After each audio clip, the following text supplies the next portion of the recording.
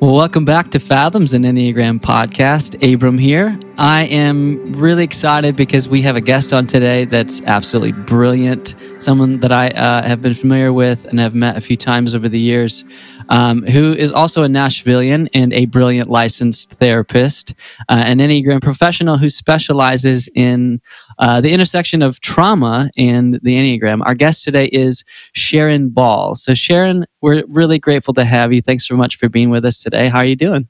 Good. Thank you for having me. I've been looking forward to this. We have too.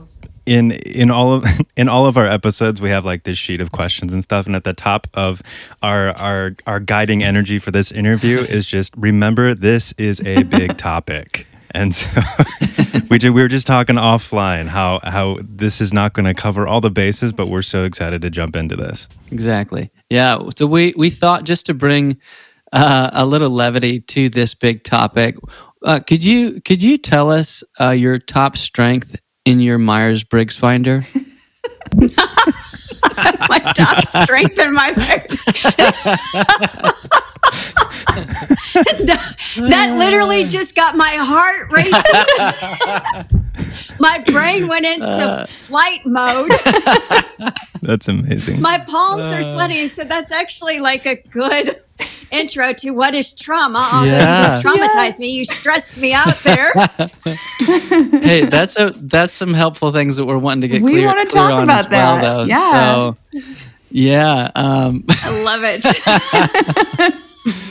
Well, yeah. So, I mean, you just answered, I think, clearly there. But, you just put out a new book called Reclaiming You, Using the Enneagram to Move from Trauma to Resilience. So first off, congrats on the book. Thank you. That's amazing. I really enjoyed the book. But to start our convo, we thought we'd begin with having you help us clarify a few terms. Because, the modern world, there's just so much access immediately to things, and people tend to grab a hold of something, like read one book and become an immediate authority on something so intense or massive and complex as trauma. Plus, it just seems like on social media, almost any behavior can be a trauma response. Like if I check my mailbox twice a day, or I don't like cats, that must mean my mom didn't love me growing up. I don't know.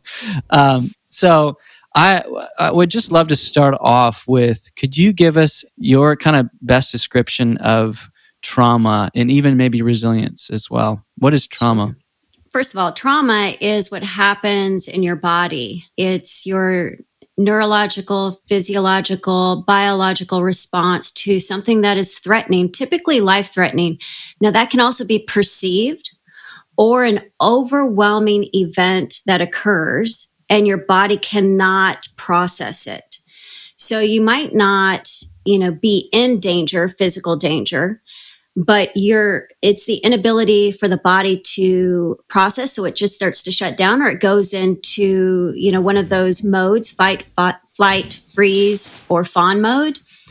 And I often say that your physiology and your neurobiology impact your psychology, which is what creates this trauma loop, right? You cannot address your psychology without your biology being addressed.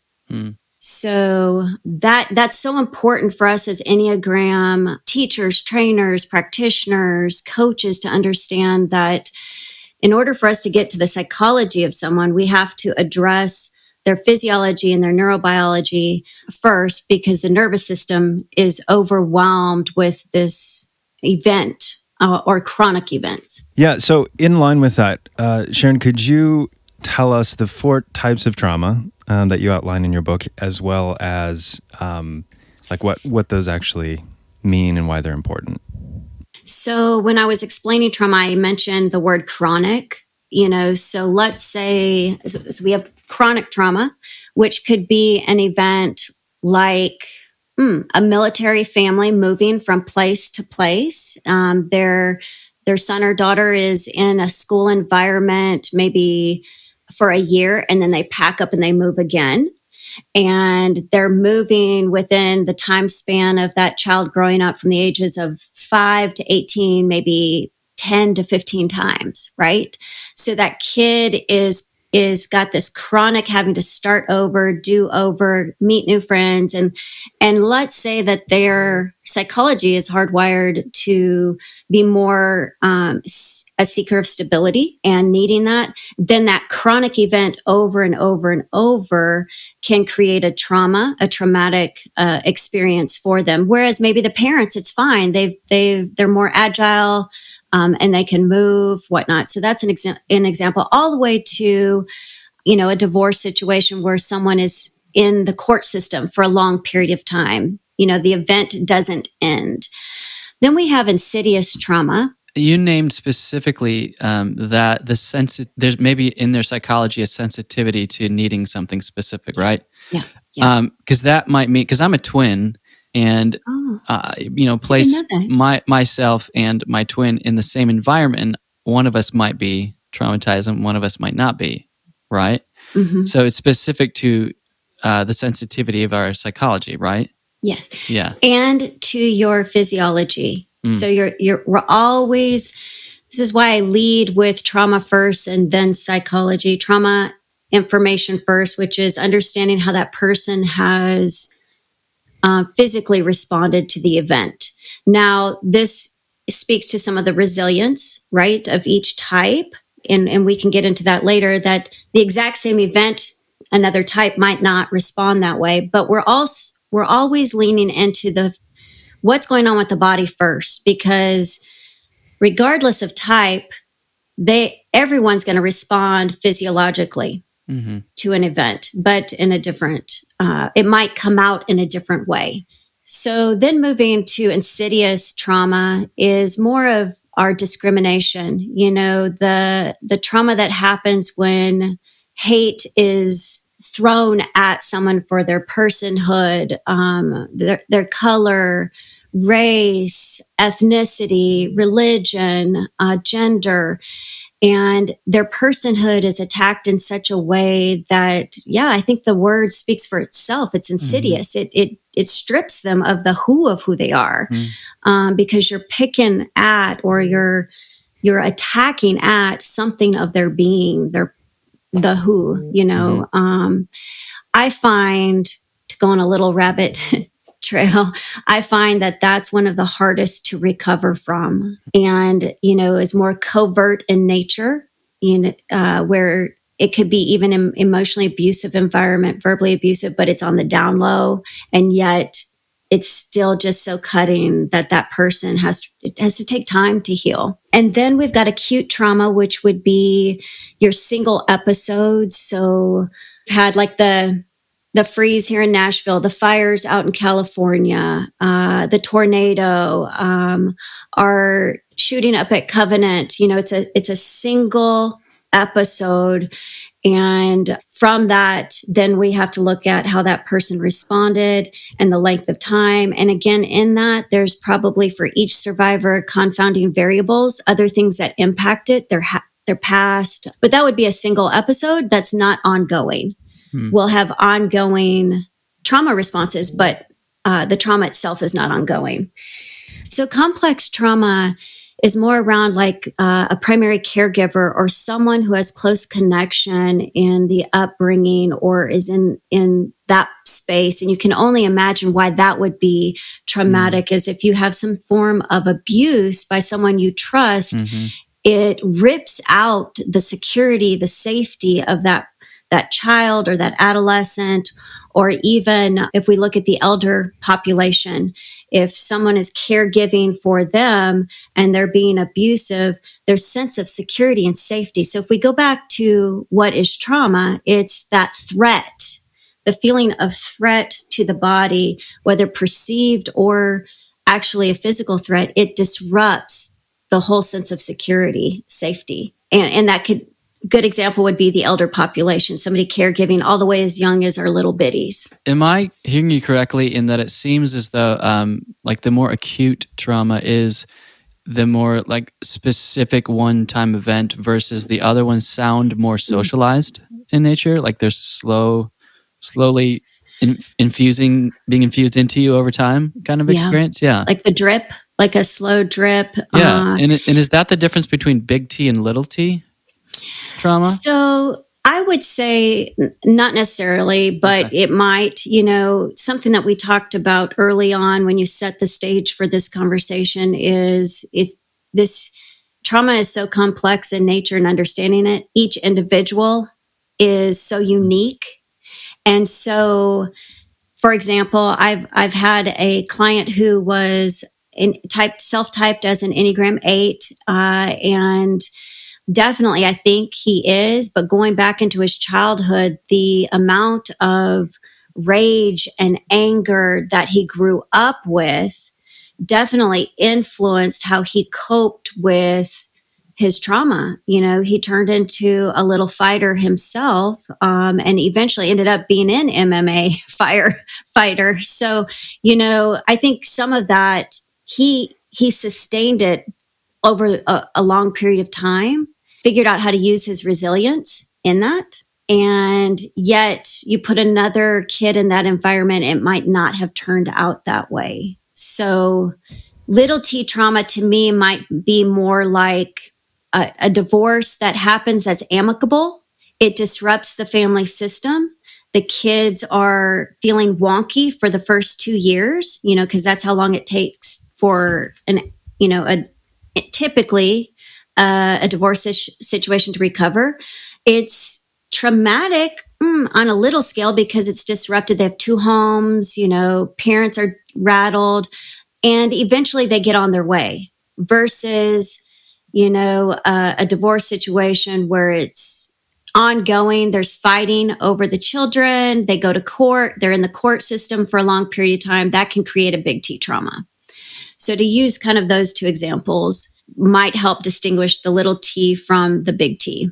Our theme this season is the dynamics of personhood. And so trying to drill down into not only the labels and identities that we carry and honor those and complexify them in a good way, but then also realize how labeling things can become inherently limiting. So how important would it be for someone to be able to label their quote unquote type of trauma? Or is that just a helpful box to put things in? Yeah, I like that.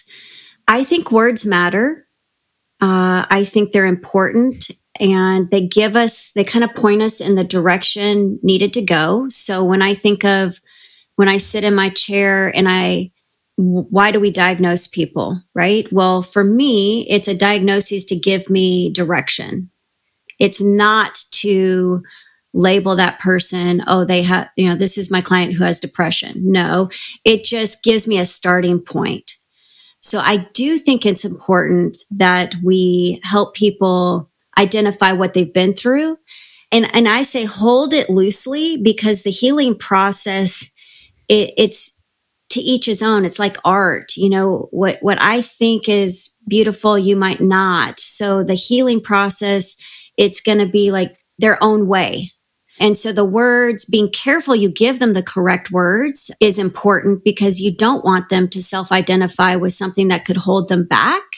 You want it to be empowering. And we share that value too with words mattering a lot. And so we've been noticing how a lot of these words like trauma, my kids are in elementary school and they walk around the house saying things like emotional damage and triggered, so it's, right. Have you noticed it's kind of part of our like pop culture vernacular right now? Yes. And what do you feel like is really exciting about that? And also maybe some nervousness you have around that or some frustration possibly, even within the Enneagram community. I love that. So there's 2 sides to every coin. And the one side is, I think the pandemic put the word trauma into every house as a household name. I think it really helped us begin to see the struggle of people and their mental well-being, where we've kept it hidden under a rock and people feel shame. They don't want to seek help. Now we've come a long way. Yes, definitely since I started sitting in the chair, but we're not there yet. And so I think that's the positive side, is it put it out there. I think within a lot of different communities, that we're struggling to embrace it, like our faith communities. People really struggle, and we have got to be there to understand it. In our school systems, we're not understanding how much our kids are struggling. So in a lot of different systems, it really helped us say, wow, because now it affected everyone globally. That's a collective trauma. Now it's on everybody's front door. We're all in this together, and people are experiencing the same stuff. To flip the coin over, I think it then has almost watered down what maybe someone might be going through, because we use it so quickly and we don't have direction for it, because we've done a great job at getting the language out there.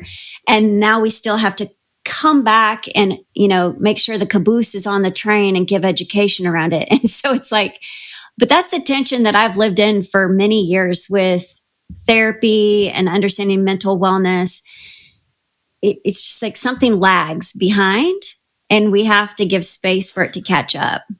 Yeah, that recalls for me and what you initially were saying when I asked that first silly question. How then is someone supposed to delineate between a stress-inducing experience versus a traumatic one? Yeah. Because I feel like people are overusing that word. And I don't want to say that when it maybe potentially is, Sure. right? Yeah. Yeah, you want there, and you always, even, I help people discern if they're experiencing effects of trauma, but sometimes you have to guide. And just like, great example, when you said my Myers-Briggs, I felt it all in me. I was like, okay, well, what is that? Right? I'm on overload. That is a stressor. We all experience stressors. Someone going through trauma will experience stress responses. However, someone going through stress will not experience trauma responses. Those are different. So my amygdala went into alert, my nervous system's charged. However, within 35 seconds after we laughed, I'm fine, good to go. Here we go. It's not going to be embedded in my body. Mm-hmm. It's gone. Someone experiencing trauma, it's embedded in the body. It's not gone like that. So I would just caution people to, as you're reflecting on new information around trauma, pay attention to your body, because it's your body's going to speak about what it's holding. And that might actually give you some connection to whether or not that's a stress response or a trauma response. I think that's very helpful. I wanted to ask you to expound on that a little, and if you feel like it's going to take us in a total direction that's going to be forever long, we can just skip it. But I'm wondering for the listener going, oh, I'm not quite sure how to tell if something is, like you said, embedded in my body. Are there just a couple of things, a couple of handles you can give us? So one thing I try to help people reflect on is, what does their decision making look like right now? So if it feels like, hey, I'm not making some good decisions, I feel, out of sorts, then I look at okay, let's back it up even more. Okay, what's impacting those decision making or that decision making? Do you feel confused? Are you irritable? Do you sleep well? Do you have lack of interest in, things that you enjoy doing? Is there a part of you that feels numb or checked out? Do you have a startle reflex?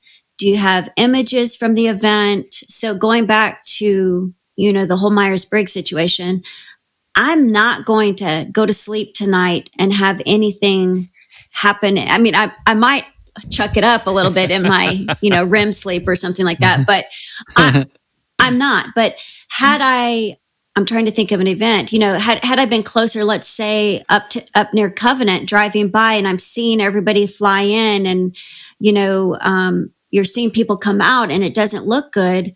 That's going to be a level up from stress. So I might go to sleep and I might have a little bit of a difficult time going to sleep because it's going to be racing. Mm-hmm. Now, if I'm on campus and I'm experiencing more, then you're going to have more symptoms come out. How that influences your decision making, whether you're little bitty or a big person, is, you're going to see it. You're going to be forgetful. You're going to not be able to respond quickly. Something's going to be amiss in how you go about your day to day and you're making your decisions. So if you've got this list of things that impact your decision making, then you've almost got a symptom list, right? And then you can back it up and say, hey, what's gone on in my life in the last 6 months, in the last couple years? And maybe take it even a little bit farther. What if I missed in seeing me, maybe from childhood, that's coming back up that I've not fully integrated, something that's happened that I haven't really processed and had a place to put it. When we go through trauma, the brain has an amazing way of it has its own filing cabinet called the hippocampus. And if we're not processing and integrating our trauma in a helpful way, it gets filed in the wrong spot, only to be saved for a later date. And those are the triggers, right? It could be something in the present triggering something from the past that's unresolved. And then you respond in the present as if it's in the now. That's a good indicator. Hey, something's left undone. There's residue from an experience I had. It could be a traumatic experience. It could be something like chronic trauma. I was on a call the other day and I had an executive say, wow. And it was interesting because this gets into more Enneagram type, but he's a type 3. We're talking about fawning. Fawning is one of the trauma responses. You have fight, flight, freeze, and fawn. And most people would say, oh, Enneagram 3s, they fawn all the time because, they're chameleons. They're trying to do what everybody wants them to do. They can put on the mask, but it went deeper for him. And the more he spoke out loud and understood it, he connected it to a father figure who was consistently criticizing him over a period of time. Now, he didn't come out and say, I feel like this is a big T trauma, but it was big enough for him to pause and say, that's something undone. I need to go back and look at it. So depending upon how many of those responses you have, symptoms you have, it could designate, big T trauma or not.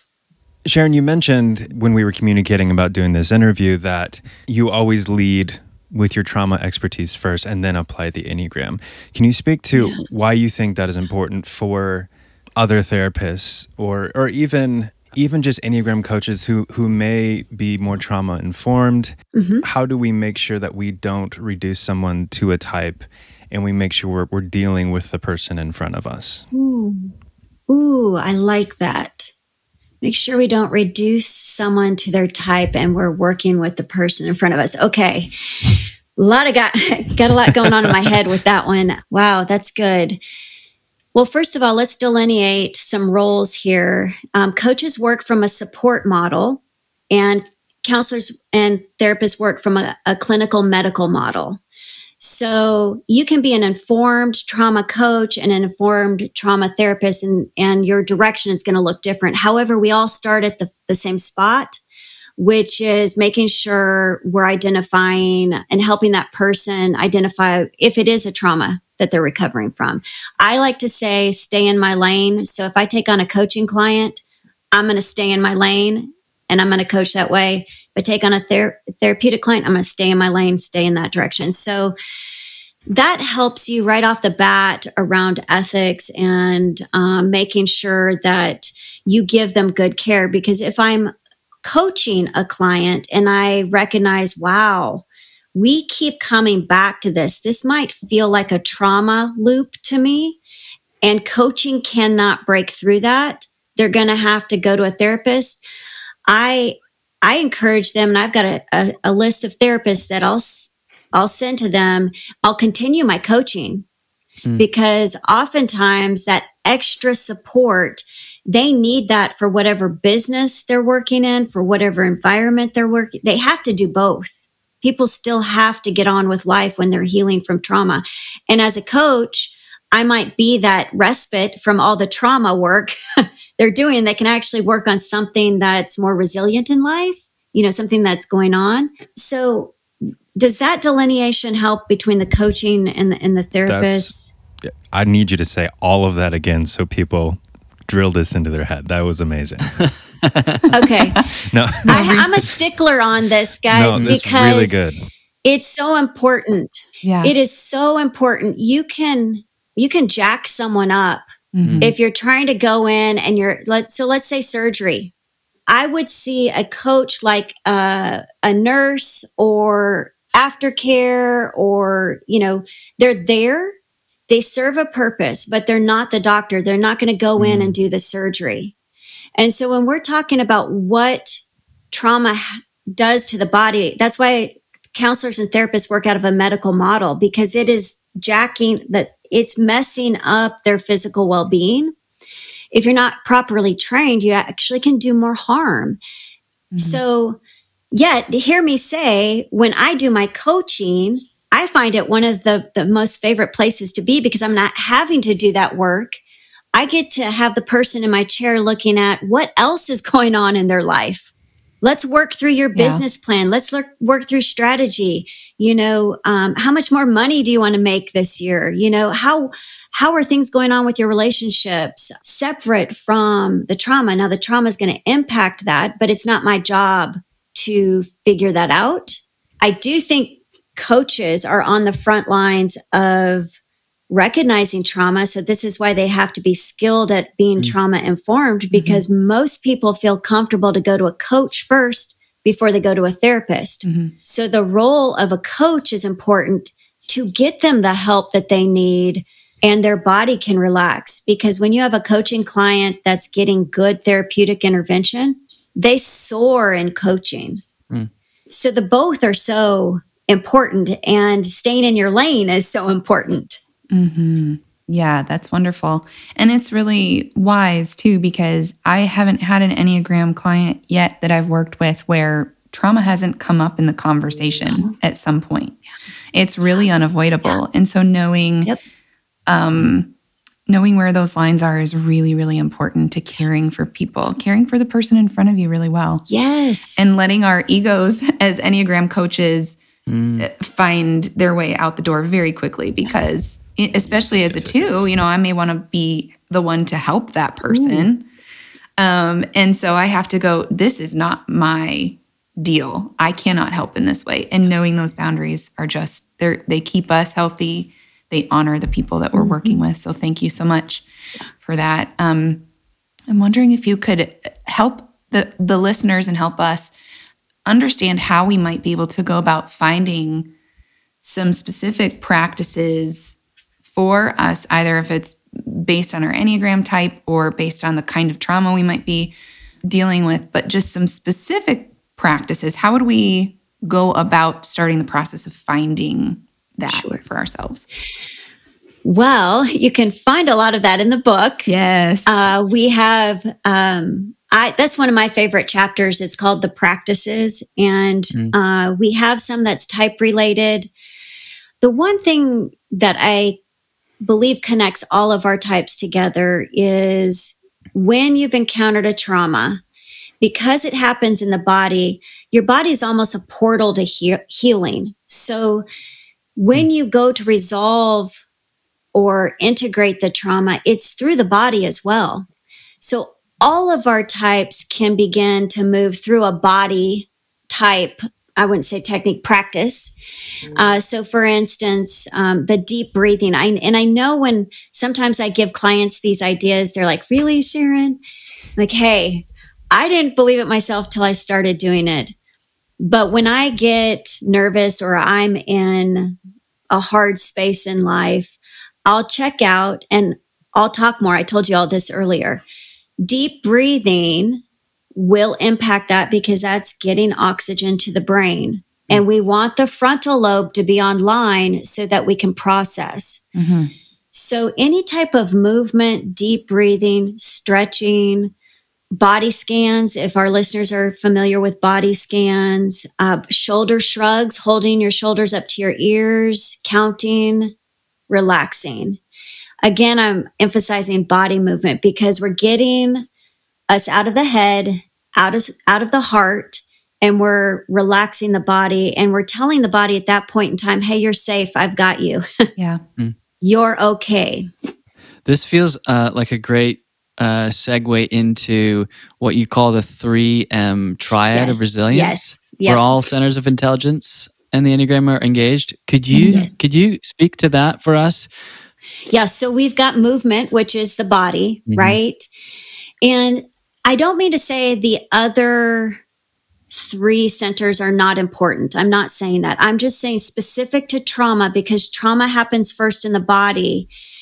Moving through body first might be that portal, right? Now, there could be some other people that might experience it differently, but you've got to calm the body physiologically. You've got to calm that nervous system. So using the body is key.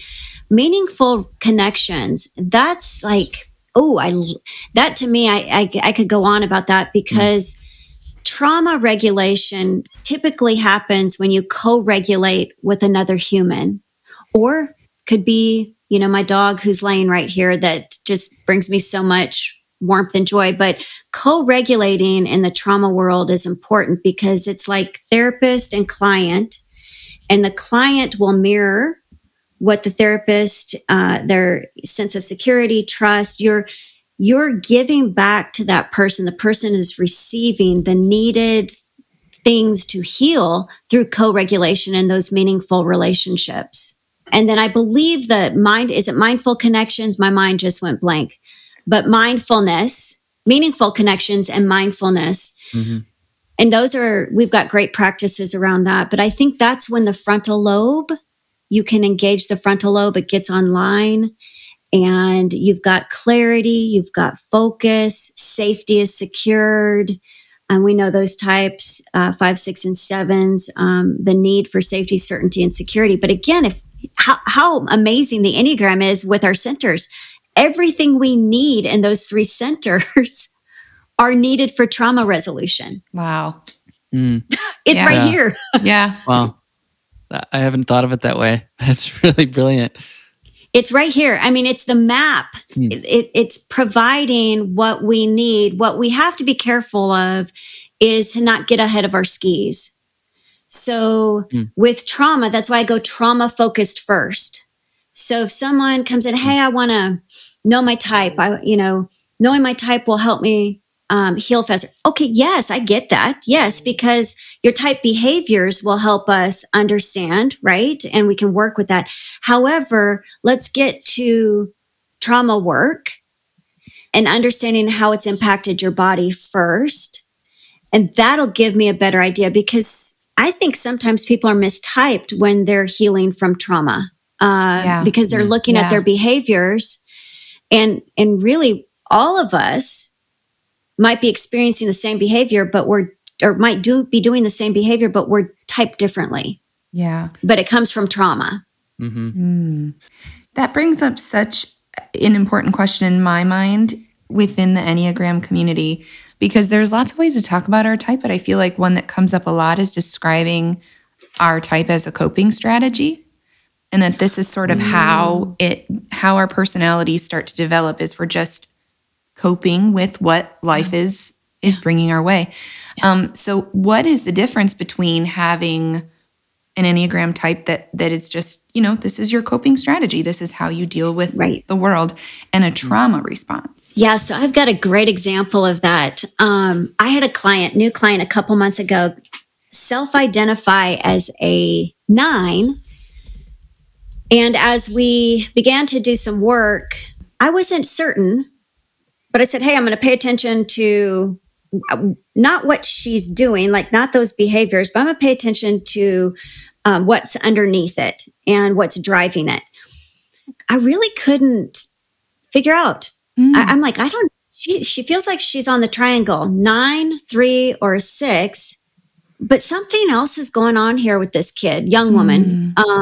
I say kid, she's 26, but did a little more history with her and figured out there was some trauma in her background, and she had not seen a therapist before. So as the stress was rising, these coping mechanisms started to amplify, but I'm like, I don't know. I think maybe this might be impacting it. I don't know. So I did a body scan with her. And with this particular client, I used the dumping of the head. Once you get to the head, I said, tip your head over, and whatever's going on in your head, just let it dump out. And then when you're ready, go ahead and lift it back up and let me know that you've finished the practice, and we'll move on. So she dumps her head. She lifts her head up. Just tears. Just tears. And I thought it was the best thing ever. She said, my head felt like a venti cup. Wow. Full of thoughts. I was like, venti. That's bigger than grande. Like we got a lot going on inside that head, kid. Oh, wow. From that point on, she has talked and talked and talked and talked and talked. And that gave me the insight to go, she could be on the triangle from this past event, but her coping mechanisms, Lindsay, as you were talking about, they've come down a little bit. Now I'm working with something that is more like norm versus elevated. So that what we did was some trauma work there. And now it's opened the gate for us to do more. I still haven't said, hey, no, you're not a 9, maybe you're a 6, because I still don't know, because we're still doing that trauma work. I'm still letting it filter out, giving it space. And I like to say I'm holding that space for her too. Yeah. That's beautiful. I love that practice you mentioned. Back to the idea, quick, of engaging trauma first. So once you know your trauma, can you say more about how knowing your type then can help you engage your trauma work? Definitely. So I think when you do, so let's say, I'm going to use her as a hypothetical, okay? This particular client, let's say she ends up self-identifying and then, with going, wow, I am a 6. And she's moved to more of a complacent 9 in her behaviors. Then with knowing she's a 6, we can begin to work around boundaries with, hey, when does she dump her head out? How much is she thinking and ruminating and getting stuck and not able to move forward, paralyzed, which is when we look at her trauma, she goes into freeze mode. So that mirrors, right? Her fight, flight, freeze, or fawn mode. She doesn't fawn and become complacent and try to appease in order to gain connection from someone else. She doesn't fight, yell at someone, or get aggressive. She doesn't hightail it out. She freezes. Well, the brain is overwhelmed. It's overloaded. So then we can work at, from a resilience standpoint, what her type, allows for her to do to get out of this situation. And we can kind of balance it out. So she's pulling from her resilience and she's normalizing some of those coping mechanisms. She's bringing them down a couple notches so they're not on high alert. I hope did that answer? Yeah, no, I think that's great. And it's something that we constantly try to highlight on this podcast. Here, we really love the work of Mario Sikora, Awareness to Action, and he calls the types strategies. And these are not good or bad. And I think it's so easy to slip into one side or the other with talking about type as just this bad thing that's destroying your life. No, it's just a strategy of how you do things, the way that you are most powerful in enacting on your life, whether hurtful or helpful. And so I just wanted to highlight, because that's what you're speaking to is just so insanely important for everyone, but especially Enneagram community, of this, your type is not your enemy. It's just how you do life. And it can help you in the most powerful way, but it can also hurt you, right? So final question here is, keeping in mind with our season theme of the dynamics of personhood, individuality, mutuality, and unity. If we're focusing on that unity piece as the thing that arises out of individuality and mutuality, could you just kind of step on a soapbox for a second and speak to the Enneagram community? How can we honor each other in our own journeys? How can we arrive at a greater sense of unity? Well, for me, I really believe trauma can connect all of us, either in a helpful way or a hurtful way. And I think the Enneagram community is one of the answers to connecting us in a helpful way. And that being, we lead with compassion. We lead with open hands, holding loosely what's in front of us. And if you understand trauma, you'll know trauma is not the enemy. The response in the body is what should happen. So to even overlay Enneagram type is not the enemy or a bad thing. A person who's traumatized, how they're responding to life, they should. It's their protection mechanism. It's their gear, their armor. And so if you're in a place where you've integrated your trauma and you're not having to fight so hard to breathe or to come above the water again, then you should sit back and be there for that other person. Even if their coping strategies or the defense mechanisms seem out of whack, it very well could be because of something they're experiencing in their life. And so rather than run away or shun or, call out, it's like move towards and provide something. As coaches, that's what I think makes us amazing is when you're on the front lines of something like that, you have something to, you have education that can actually help another person and inform them or a resource or whatnot. So my soapbox is trauma is that thing that happens that causes a lot of heartache and wreaks havoc. And at the same time, if you pull together, it can actually unite a community. Wow. And bring it. I really do believe that. Wow. Thank you. I got chills. I don't know about you all. I got chills. Sorry. That was beautiful. Thank you so much, Sharon.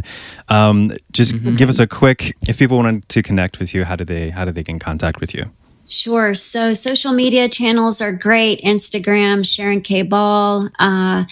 Website. My business name is 9 Paths, or you can email me info@ninepaths.com. Awesome. And make sure everyone to check the show notes. We'll have a link to Sharon's book. It's really great. You should all buy 60 copies for your friends. Each, 60 for each friend that you have. So good. That's Each.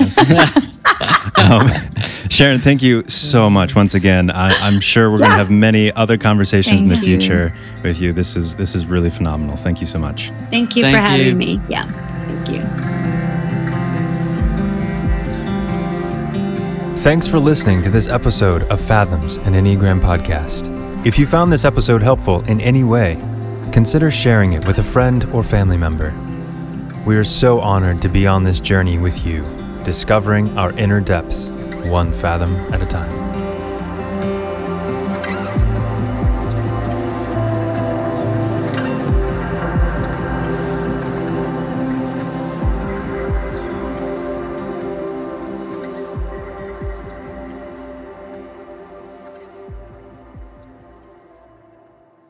Truthwork Media Studios.